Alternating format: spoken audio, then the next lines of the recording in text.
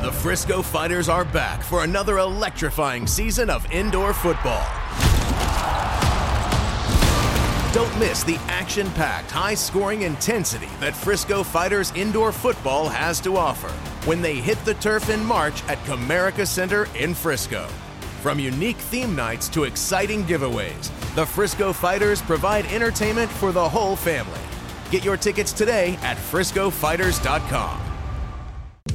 Welcome to the Podman Rush, the official podcast of the Dallas Stars, presented by Kingsville Brewery. Let's join the rush with your hosts, Daryl Razor Ray and Mike Heika. Hello, hello, hello. Home for a minute. Taking time to, as the kids call it, chew it up. Yes, I'm going to be magniloquent here today. At some point, I'll toss around a few words to make myself sound a little more resident and cerebral, all those things. But the other side of the equation, Mike Heika is here to join me today. As much as I tried to move past you, Mike, and give you a break, I just keep coming back to you. You're like the mafia. You keep pulling me back in. I saw you chatting with Marty Turco. I figured he must have turned you down. Yeah, he's too high end. He's been busy too. He's got a lot going on.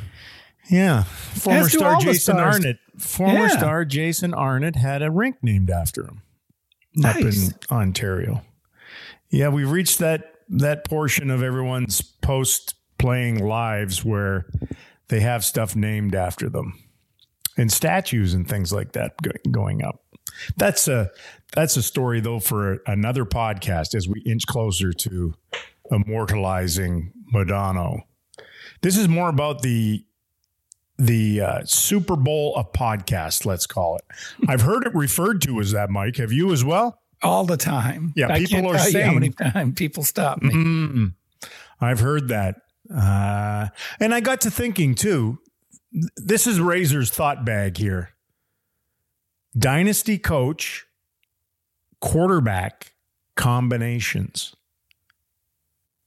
You know, the whole Andy Reid, Pat Mahomes equation coming out of Super Bowl 58. Am I right with that one? You I think are. it was 50. I'm a little sketchy with my Roman numerals, but I believe that was 58. But you have in football, you know, it's usually the coach quarterback equation, right? Andy Reid, Pat Mahomes, Belichick, Brady. We could probably go through a few more.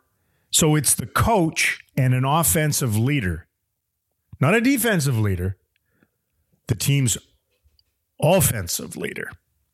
So if you looked at hockey dynasties, as I bring it back to our sport, see how I did that, Mike? You're very smooth at the transition. Yes, smooth as sandpaper. But if you did that with hockey, what do you think of first? If you think of dynasty, do you think of coach? Do you think of GM? Do you think of offensive player? Do you think of captain? Do you think of goaltender? Which way do you go? I would go coach and goalie. I don't know why. It just makes Still? sense to me. Yeah, well, that's a good question since coaches change some teams so much. I guess all of my quote-unquote dynasties would be in the past. But then even when you look at teams like Detroit, they changed their goalie, 3 times? Yes. So You're going to defeat your own logic here. No, I'm talking myself out of this right now. I did the same thing, though, Mike. I'll be honest with you. The first thought bubble I had was, well, coach and goaltender, right, in hockey? And then you start going through them and you're like, well, Like if you went back, let's go way, way back. Yep. Right? So we'll go to the Montreal Canadiens and how great they were in the 70s. So you had all the cups that the Habs won. And you had Scotty Bowman, who was synonymous with that, right? Yep. But then was it Scotty Bowman and Ken Dryden? Or was it Scotty Bowman and Guy Lafleur?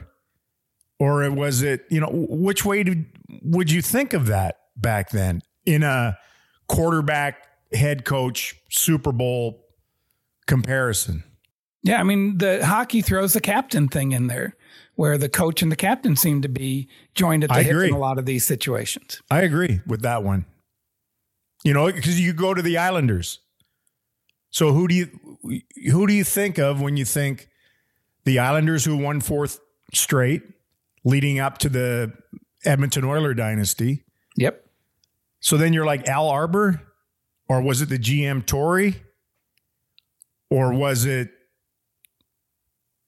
Trottier, or was it Potvin, or was it Billy Smith in goal, or was it maybe the top pure goal scorer of that generation, Mike Bossy? Like, what would be your combination? It's hard. I mean, it really is different with each team. And there were so many individuals. I mean, Potvin to me stands out as, boom, the heart of that team. But then you look at the offensive players and you look at Billy Smith and I go to Al Arbor before I look at the role players in that. Right? Butch Goring. Butch Goring, Clark Gillies. Yeah. It's not easy.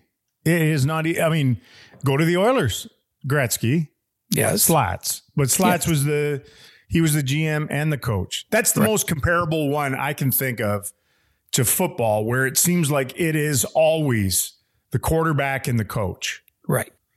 And back then it was, if you're looking at your best offensive weapon and the coach, I think the Oilers are the best comparison. Yeah. And then the identity of that team was so wrapped into what Wayne could do that, you can sit there and look at defensemen or whoever, but you're like, no, this is a team that wins 6-5 games. Yes, but I guess you're also dribbling into the captain coach. True. Yes. Thing too, because that's the same thing. Like when you think of the Penguins, and even if you go back, you'd go to Mario, but then they had different coaches. Yep. Badger Bob and Scotty and that. And it was the same thing with the Red Wings. It was different coaches. I don't know. Maybe hockey is a unique sport and we can't draw a comparison. It might be. I think the closest thing we have, though, are captains and coaches. Yeah, I think you're right. I found this also from Super Bowl. We're going to walk through the Super Bowl here, and then we'll get to hockey. Just because it was last night. But I'm always bringing it back to hockey, Mike. I am. You do a wonderful job. And you know what? The Super Bowl is kind of popular, so you're bringing in a new audience for the podcast. Please. I'm the Taylor Swift of the Podman Rush. I found that walkout of the Lombardi Trophy just plain daffy. Did you hang around for that part of it? I didn't. I'm sorry. Okay, so look, they have the stage is being set up and what have you, and they have the Lombardi Trophy. And Zonka is the first guy walking with it. They're trying to, I guess, find some kind of pageantry for this. And then what is John Elway's current role with the Denver Broncos? Is he essentially like the GM? I would think he is, but I'm not as well versed in NFL. I'm sure somebody's doing the real work. He might be the president as they do in the NHL a lot of these times. Maybe, but look, he's intimately involved in all things Broncos still. Correct. I believe. Yes, he was an incredible Super Bowl winning quarterback and all that. But Zonka handed the trophy to John Elway. And then he walks through, basically a choreographed little tunnel of Kansas City Chief players who are all reaching out and touching it, which was odd too, because it seemed like something that fans would do, not the players that just won it. And I'm thinking to myself as I'm watching this, I'm like, am I the only one that finds this really odd? That you've got somebody involved in the league right now as a competitor of the team that just won the Super Bowl, and here he is delivering it through this crowd of players to the stage where Jim Nantz can continue on with the guys that actually won it.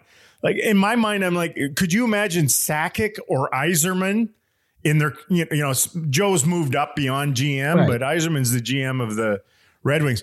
You imagine them walking the cup out to the celebration of the Vegas Golden Knights or the Blues or whoever. Like, I mean, it would never happen.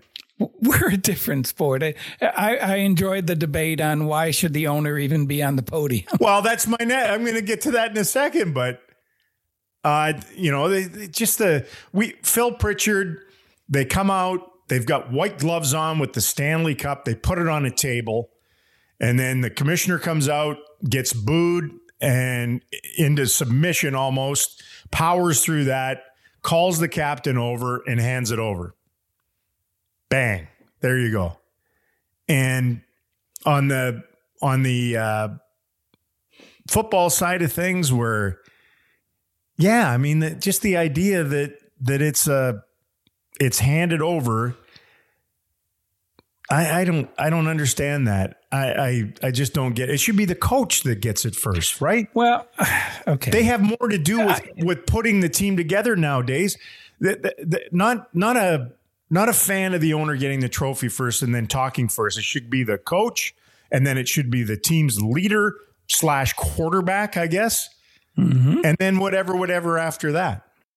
I'm going to reveal a dark side of my personality that has developed during these lockout player, stoppages. And it's the fact that it's a symbiotic relationship.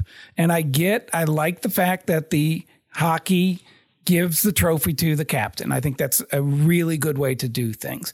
But to simply say that the players or the coaches are more important than the owners, especially in the NFL, the owners are pretty darn important in putting this product together and making it the most watchable entertainment in the world. So I get it. I understand that it should go to the players, but to then diminish what the owner's role is, I disagree with that. I think, the fact that the owners have put this wonderful league together and found ways to get it to millions of people, they deserve some sort of credit for that. Of course. I'm not diminishing it. I'm just saying. Well, I guess I got touched on Twitter because there were people out there saying like the owners shouldn't even be out there. You don't see the hockey owners out there. And no, I don't.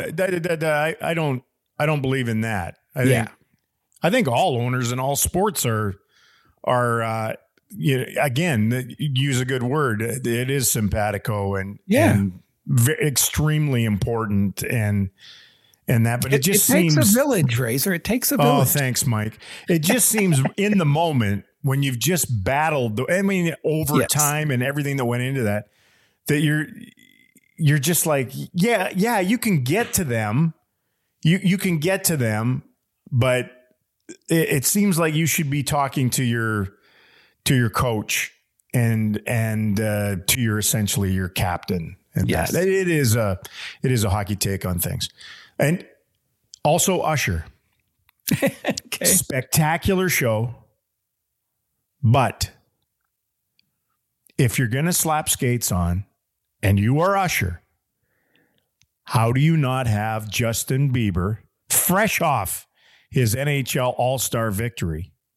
How do you not have him come out with a bushel of hockey sticks, probably pick teams, right? Throw sticks. Right then and there. And have a quick game on that little stage.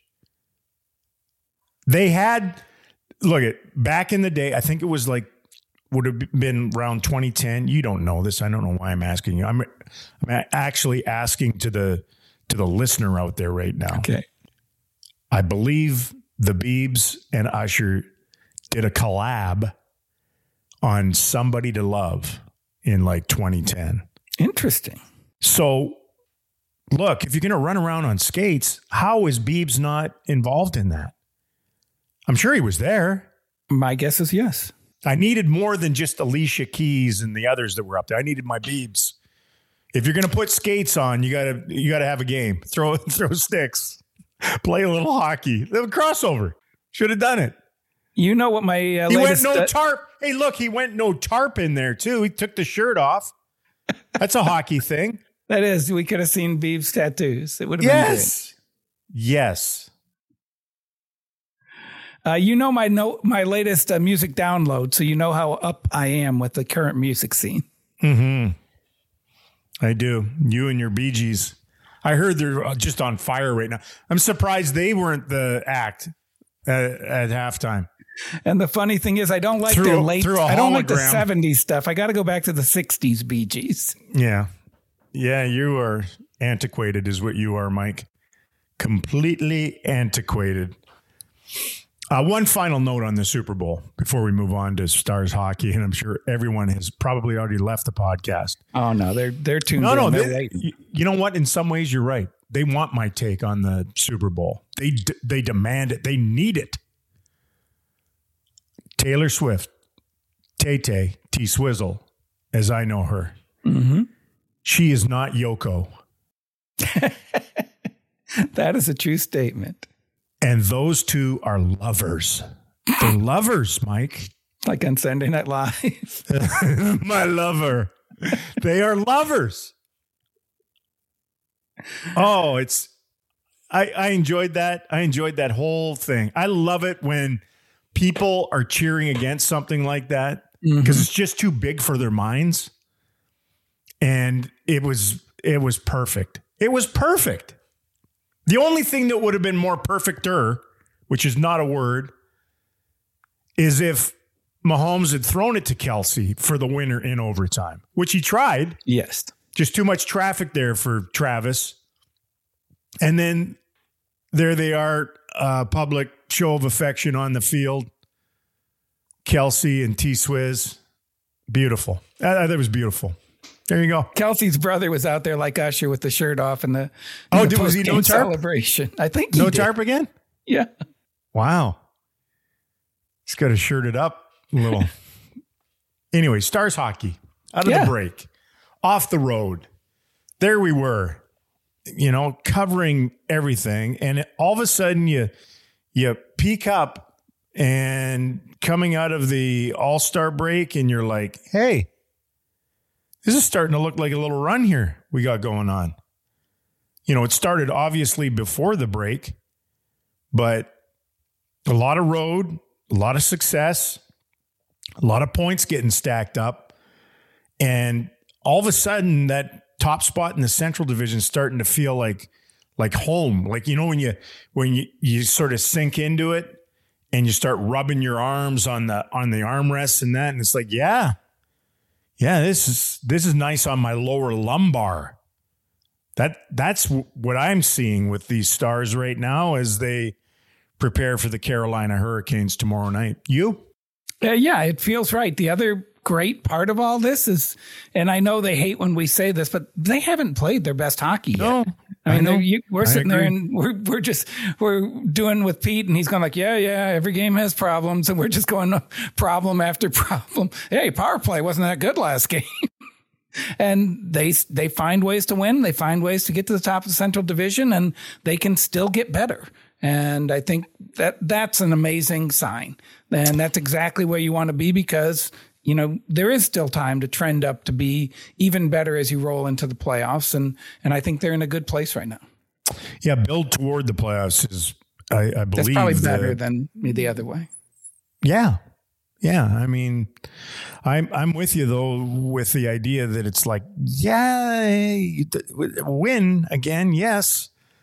But the convincing throttling victory has not been a consistent part of things. And maybe we're asking for too much, but there have been a lot of these games against the sort of bottom feeders of the overall standings. And, in your mind, you're just like, okay, well, they should pop one of these teams pretty good, right?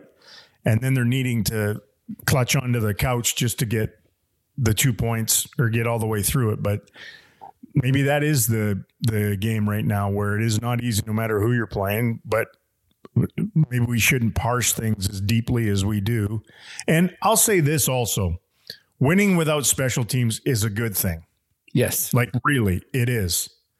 Playoffs don't afford you the power plays. Look at this team doesn't get a lot of power plays in the regular season. Right. But usually come playoff time, it's really difficult. Teams are locked in with their discipline. And if you can win consistently, I would say these two things. If you can win consistently without your A game on the ice, and without relying heavily on scoring a power play goal or two and completely stymieing the other team's power play, and that's how you win all the time.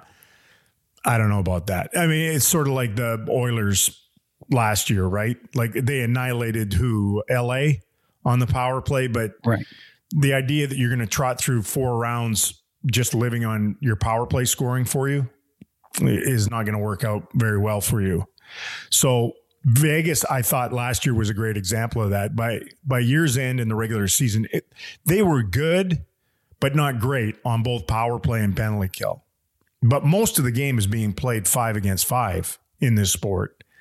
And really what you need to be a team that can go hammer down for long stretches of that part of the game and then get your timely power play goals.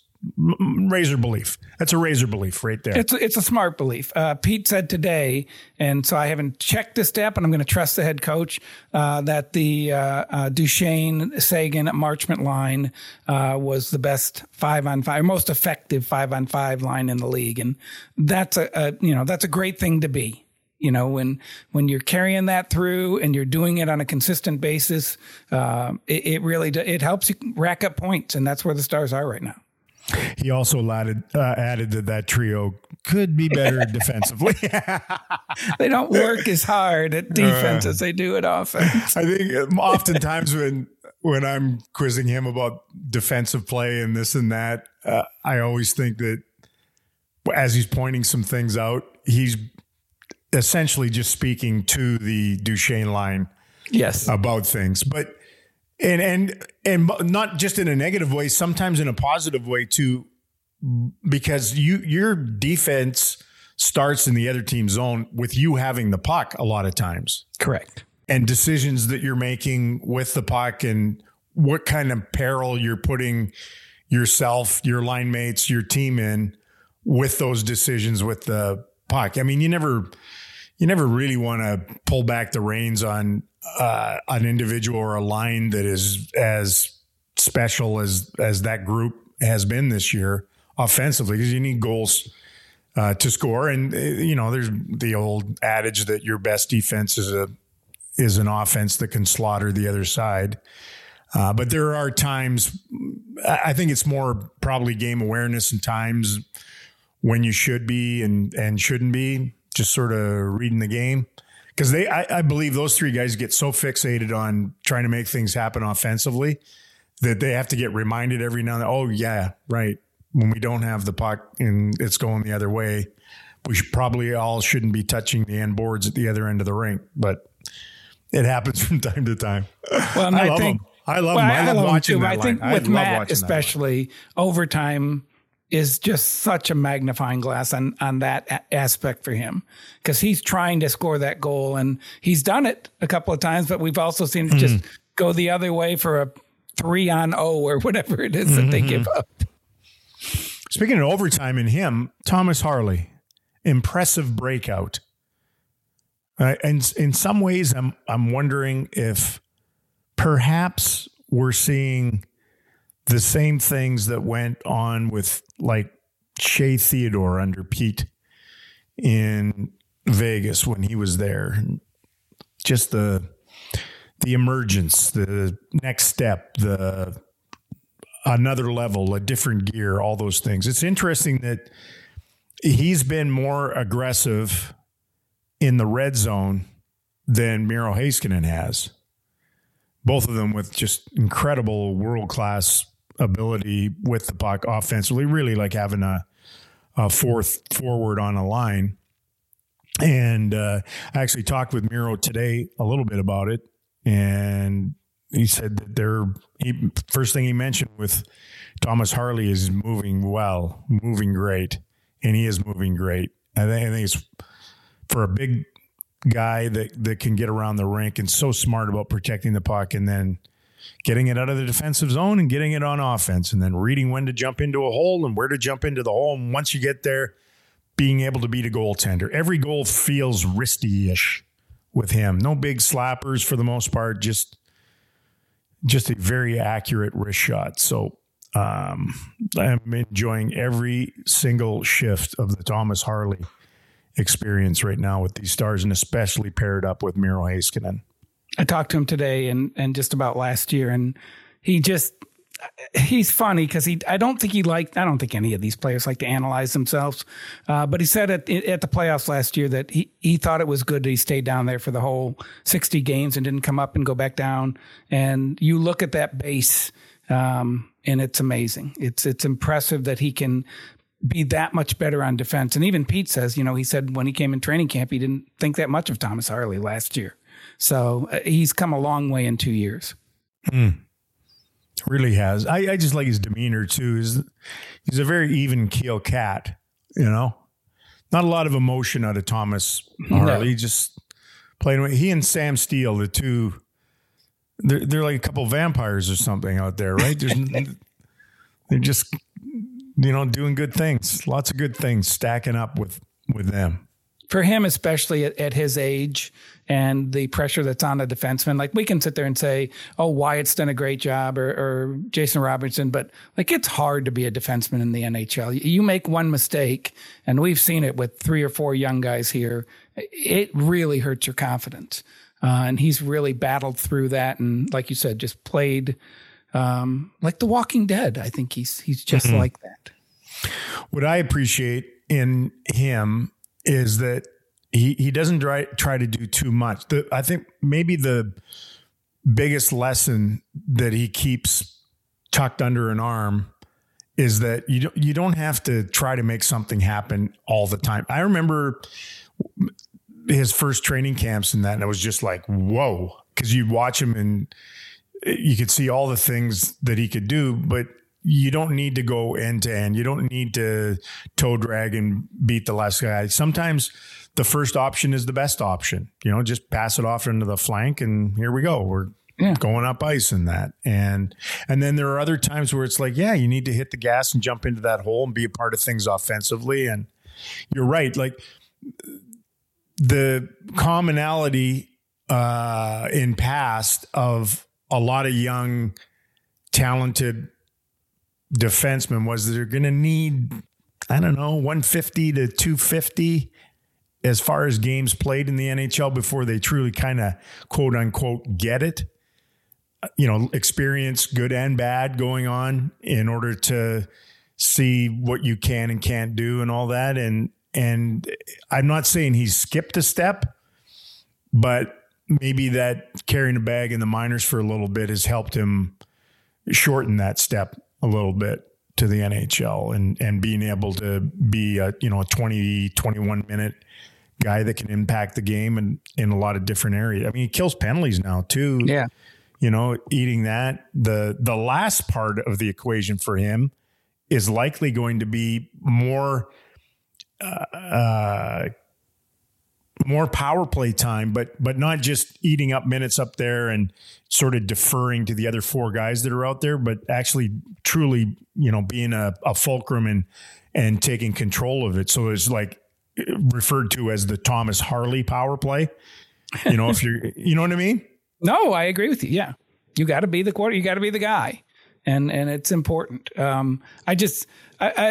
look back at, you don't want to say they hurt them or ruined them or whatever, but just the pressure of when it was Alexiak and Johns and Patrick Nemeth, and they'd make one mistake and they'd come out for the next game. And Thomas had to fight through that. And I look back, I do think the 2 months in Edmonton in the bubble probably helped him a lot too, just to get his I always tell my kids, you have to learn how to learn. That's part of going to college or going to school, is you have to learn the process of learning so you can use that at your job.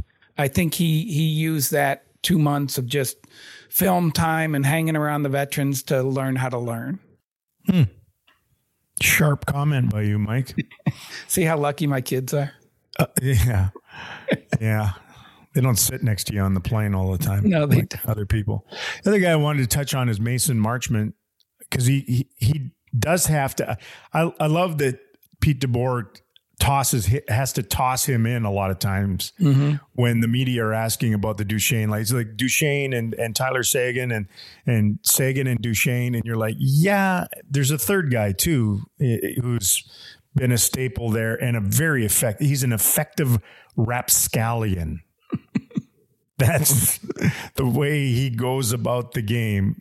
Tyler Seguin called him the best F1 in the league on our air after the game in Montreal. He was instrumental in his 2 goals. F1 is the first forechecker. They number them, right? So you have F1, F2, F3.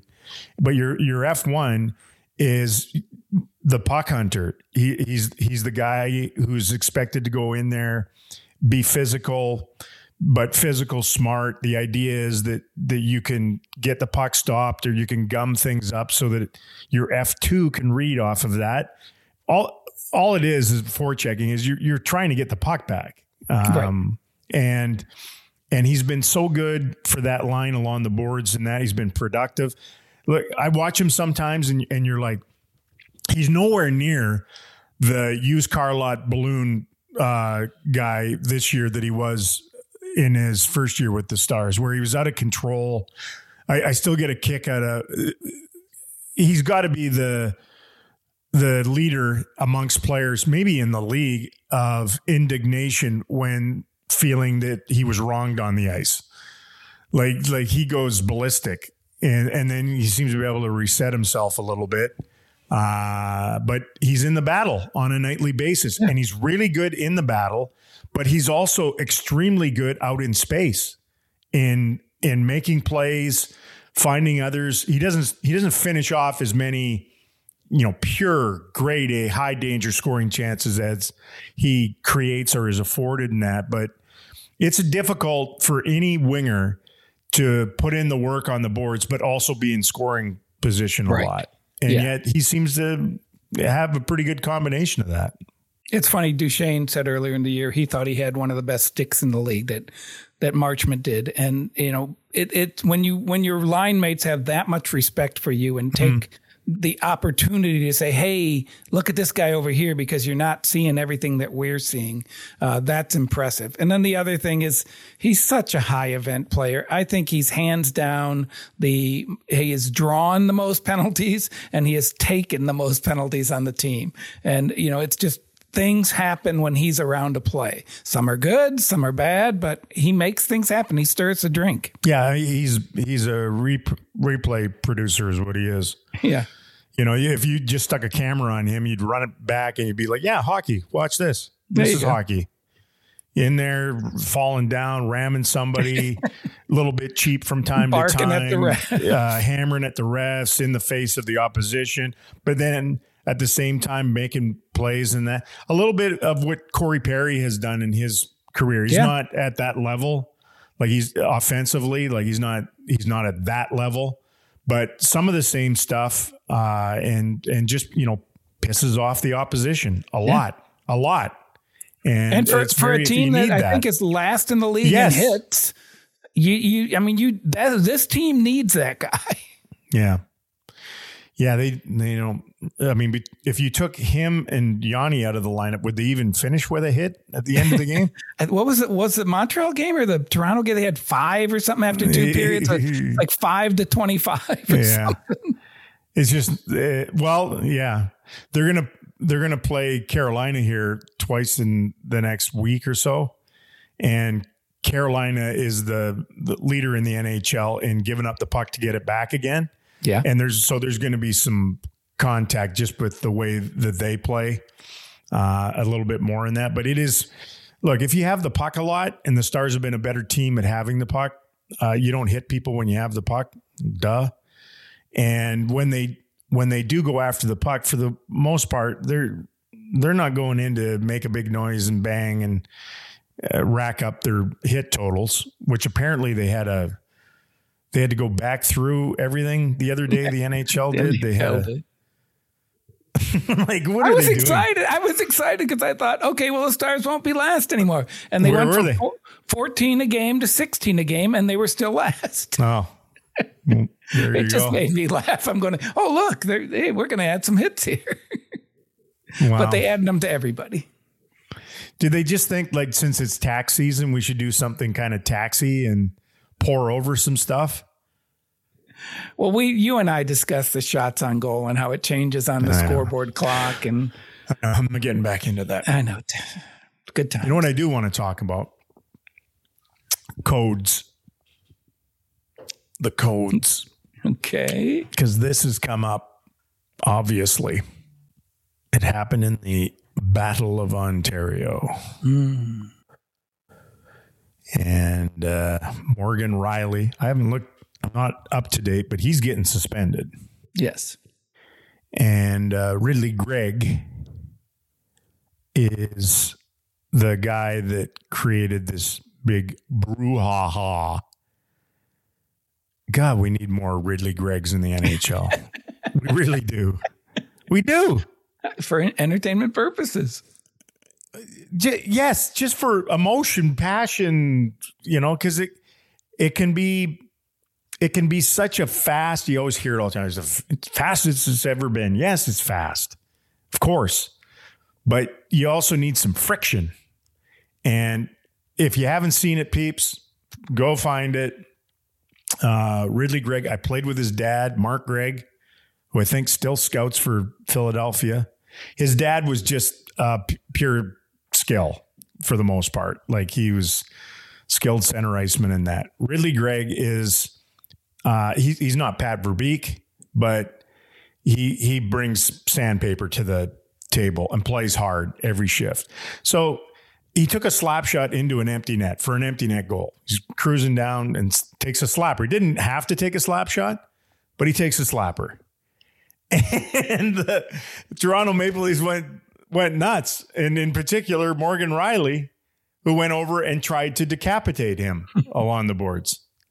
And immediately I'm watching the hooey and diatribes that are going on social media off of this. And man, it was very tribal.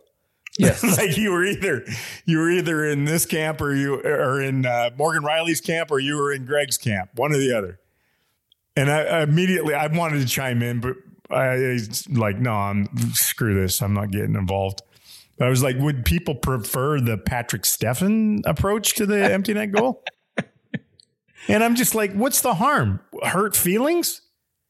And I said to you earlier today, like if a guy windmill dunks in a blowout in the NBA, does a guy go over and try to decapitate him or break his jaw because he did that? Like, we're a confusing sport sometimes. It is. And I have trouble with if you put a good hit on a good player, then why do you have to go fight? Oh, my God. Yes. A legal good hit. Yes. But I mean, there's machismo in this game, Daryl, and you're challenging them. So then this is their best way to answer that challenge. I mean, I go back to the Rangers and the Blue Jays, and you don't throw a bat because, oh no, now we're going to have to fight about this for the next year and a half. I don't get any of that. I don't understand any of it. Like the game is over, whether he nudges it into the net or backhands it into the net or plops it into the net or takes a slapper into the net. Yeah. What does it matter? College football. I'm sorry if you're losing 70-0, but my fourth string quarterback wants to score. But oh no, now your fourth string quarterback scored. Now we got a war on our hands. It's crazy. It is. It's crazy. The bat flip thing, I never understood. Kind of, I was just like, in our world now, not supposed to celebrate. No, just act like you've been there before. Yeah, that's not what I mean. My God, they have choreographed community theater skits when they score touchdowns in the NFL now. And for a while they were like, well, you can't do that. But then you can get a penalty for taunting. And it's like, correct. Well, so which one is taunting? So like if Ridley Gregg had just nudged it into the net and then all of his teammates come over and then they did a rowed the boat thing or they all dropped down and they were all taking pictures and he was posing there, would that have been okay? I liked yours where he rides the stick back to the bench. They go Tiger Williams and he just puts it into the net and then he turns up the boards, and then as he's going past the Leaf bench, he rides his stick past there, and then glove bumps his own line. Like it just, we're looking for moments, man. Yeah, we're looking for moments. Now, I think one guy summed it up best when I love the fact he slapped it in the net, and I love the fact there was an answer to that slap into the net, because that's entertainment. We get it on both sides. Yeah. I would have been okay if he went over and just like blew him up with a hit. Right. I would have been like, okay, but he goes over and he just throws a cross check at his head. And you're like, really? Really? And he's going to get suspended. I don't know, 5 or more games out of that. I mean, do the Leafs feel better about themselves that they did that? No, because they're losing a pretty good player. They won't have Morgan Riley for half a dozen games. You know what I mean? Now, like in baseball, if a guy throws at somebody's head and then there's a response and then those guys get kicked out, I get all that stuff. Right. I do get that. I do get that one. But this thing just seemed over the top. Like I had look, if you're at a point in the game where your goaltender's on the bench and they get all the way through it, if he wants to pirouette and, you know, Michigan it into the, I don't care what he does in putting it in. Like that would be funny. I would like to see it go behind the net, Michigan in an empty netter. Who was it? Remember the plays? Was it? I think it was that Evans. It was Scheifele. Remember that one? The empty net goal in the playoffs? I don't. He goes down there. Scheifele goes literally full tilt end to end. And as Evans of Montreal was going to wrap it in, I mean, he just annihilated, like blew him up like a bowel shaker. And got, I think he got, what did he get? 5 games or something for that? On again, empty net. We have more issues with empty nets in our league than anything else. But that apparently that's one of the codes. That one, you can't hit anybody hard anymore. You have to fight after you do that. I don't know. Like, I'm going to go find some clouds to yell at here, Mike. Well, you know how goalies are. They always want to be protected. They want the rules to be different for them. Okay, Mike. It used to be that if there was an offside and then the guy continued on and took a slapper at the goaltender who had already eased up a little bit, immediate fight. Yes. I got that one because it actually was dangerous. Like, it was dangerous. You shot the puck at a guy. He might have just been like, okay, well, the play's over. And all of a sudden he takes it in the outside of the knee or in the neck or in the collarbone or something like that. That is dangerous. But taking a slapper from, 7 feet away into an empty net, I don't know. I didn't get that one. I'm not on board. It seemed fun to me. Yeah, it did seem fun. I hope somebody does it again. I hope it turns into a trend. When you go down and just take a big slapper, and then we can talk Thomas Harley into doing this game. And then I would prefer Thomas would be the last guy on earth that would do that. And then I know. On top of it, I want the guy to go right down the middle of the rink, riding his stick and moving his arm like he's whipping. He's using a riding crop. Do that.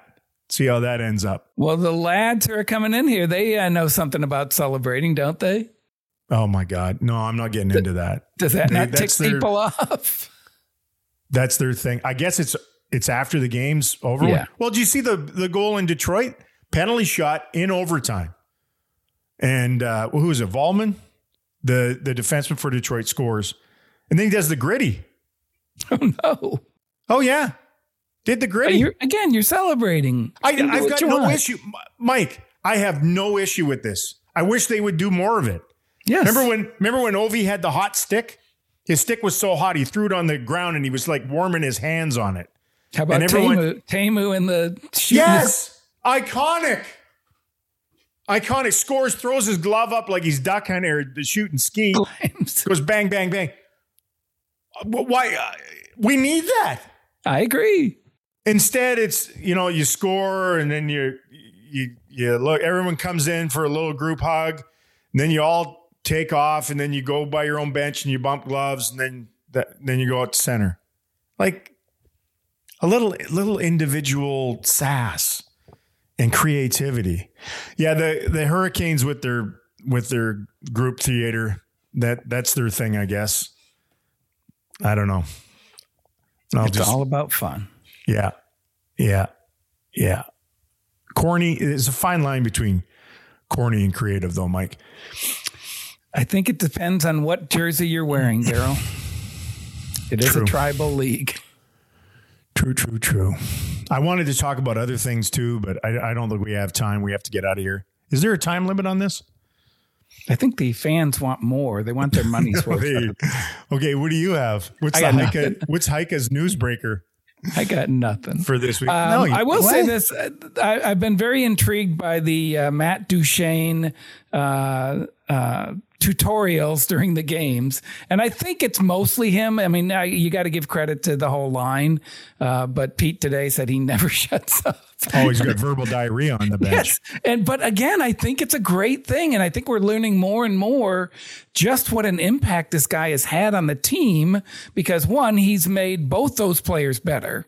And, again, they've made themselves better, obviously, but I think he's been the catalyst. And then two, if other lines are watching what they're doing, they're going to, well, hey, maybe we should start looking at the iPads and scouting tendencies before a game and seeing ways that we can score goals.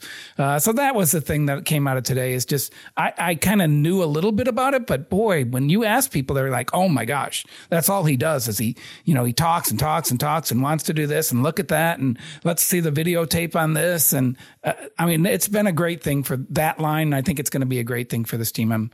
I'm anxious to see what happens in the playoffs when we get into situations where those types of things can really matter in a 7-game series. Can you imagine what 8-year-old Matt Duchene was like, all hopped up on sugar? Have you ever seen the Peyton Manning little thing where he was up in his?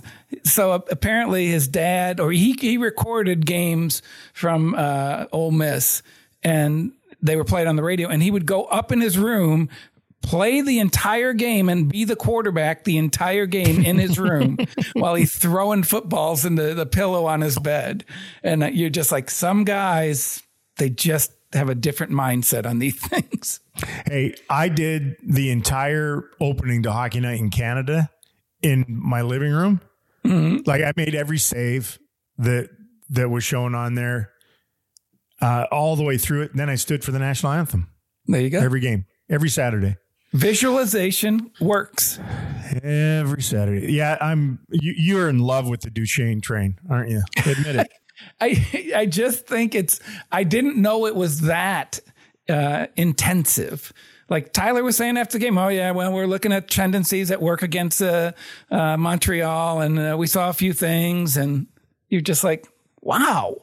I mean, that's great. That's what you should be doing. I mean, help the coaches out. Go do it yourself. Did they skip over the Toronto game? Yeah, well, they kind of missed that one. It's a back-to-back. They didn't have the time. Come on. Yeah. And then Robo just goes singular. He just grabs the iPad and plays in his own world. He's like, let me see what I did. You guys didn't do. Then let's go back at it again. I do believe in that. There is some truth to that. I do. No, but I do believe that kind of between shift communication between individuals is important. Communication in general is important. Like, yes. Like, think of the game, like a dump in. The goaltender has to communicate with his defense. His defense has to communicate with him. Forwards have to communicate with the defenseman. Hey, they talk in the defensive zone. They're going to break out of there, understand where you're going to be. In the offensive zone, again, talk, cycle. I'm behind you. Hey, whatever it is, it's real quick. It's staccato. It's, shorthand and all that. Then you get back to the bench, little word about this, that, the other. If you just go back there and you're in your own world all the time, the fine line I probably think between too much of that, where it's like, would you shut up so that I can concentrate on what I'm trying to do here? We don't need to talk all the time. And guys that never talk, they're just like, mutes. And well, yeah, bark twice if you're in New Orleans. And I think those things are important. And obviously he's had a major impact on the team, on that line, and it's going to be very interesting going forward to see how long Matt Duchene is a Dallas Star. That is a really good question. Boy, I ended on that one because you can talk about that for a couple hours. We could. Instead, I'll leave with this, Mike. They're going to play some very good teams here in the next little while. I'm confuzzled as to what it actually means that they do consistently dummy the dregs of the NHL. Mm-hmm. I like it. It pads the bank account. You know, their record against the bottom 10 teams in the league, their only loss was the home loss against Montreal. That's it. Not all the games have been pretty in that, but against those bottom 10 teams, and they haven't played them all yet. Right. They win consistently. And now they're going to go through this little gauntlet of playing a lot of very good teams, the upper end in that. And I've many times quoted The Art of War. I'll do it again because that really is, I believe, here going forward, final 30 games, invincibility lies in the defense. The possibility of victory in the attack. Invincibility is what we're looking for. They have oodles of possibility. Yes, we've seen that. And they got lots of victories. Yes, they have. They're chasing invincibility, Mike. That's what they're chasing. I'll give you 2 words. Taylor Swift. Close to Taylor Swift. Jake Oettinger. I think his performance in the second half he's already off to a pretty good start. And I mean, if he can get to quote unquote Jake Oettinger numbers, I think their performance against those teams is going to be much better. A lot of him, but not all him. No, can't all. He's got to have some help too. Although they do say the goaltender is the most important player on the power play, right? Isn't that what it was the other night? See, now you're being cheeky. Now I'm being cheeky, taking cheap shots. You know, we're like the coach quarterback combination. Yes, we are. You and I on podcasts. Are you the coach or the quarterback? You're the quarterback. You played. Yeah, I do. You played. Oh, you're such a great player back in the day. We'll see whether we're going to turn into a dynasty or not. Oh, come on. We've been doing this for what, 30 years? We are a dynasty. 3 years counts as a dynasty nowadays. All right, Mike, such a joy to talk to you again. I haven't seen you in ages. And mom's trip. Ooh. This week's the mom's trip. I like that. Hockey, there's the 2 greatest things in hockey are coaches' wives. There's no people that support their men, I wouldn't think, more than coaches' wives, especially the way that profession is going. There were 13 teams have a new head coach from the end of last season. There are 32 teams in the National Hockey League. I know, it's ridiculous. So you better have some support there, and they do. They're incredible women, and a huge part of NHL coaching. And look, the Wags as well, right? Yep. Always Wags.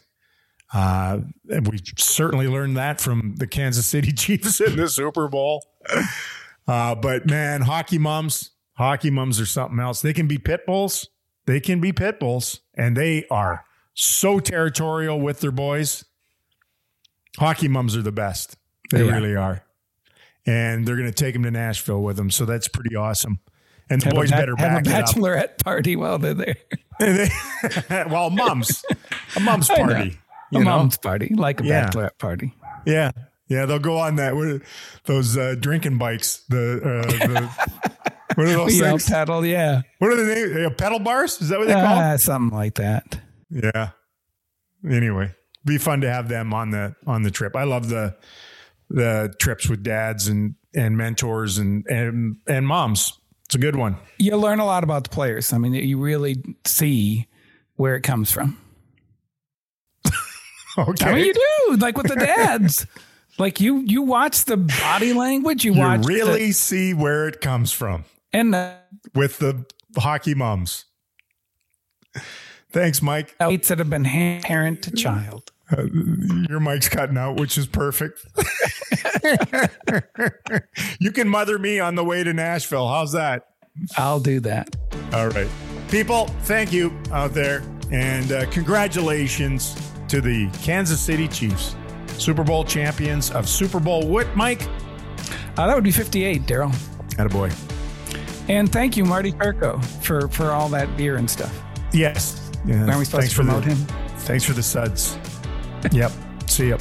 You've been on the Podman Rush with Razor Ray and Mike Ica, presented by Kingsville Brewery, an official production of the Dallas Stars. To stay up to date on all things Texas hockey, visit DallasStars.com or download the official Dallas Stars app today. Place your bets at the 24th Annual Dallas Stars Casino Night, presented by Dex Imaging. Eat, meet, and play with your favorite Dallas Stars, players, and coaches on March 3rd at Comerica Center in Frisco from 7 p.m. to 11 p.m., with all proceeds benefiting the Dallas Stars Foundation. To purchase tickets or for more information, visit DallasStars.com/casino night.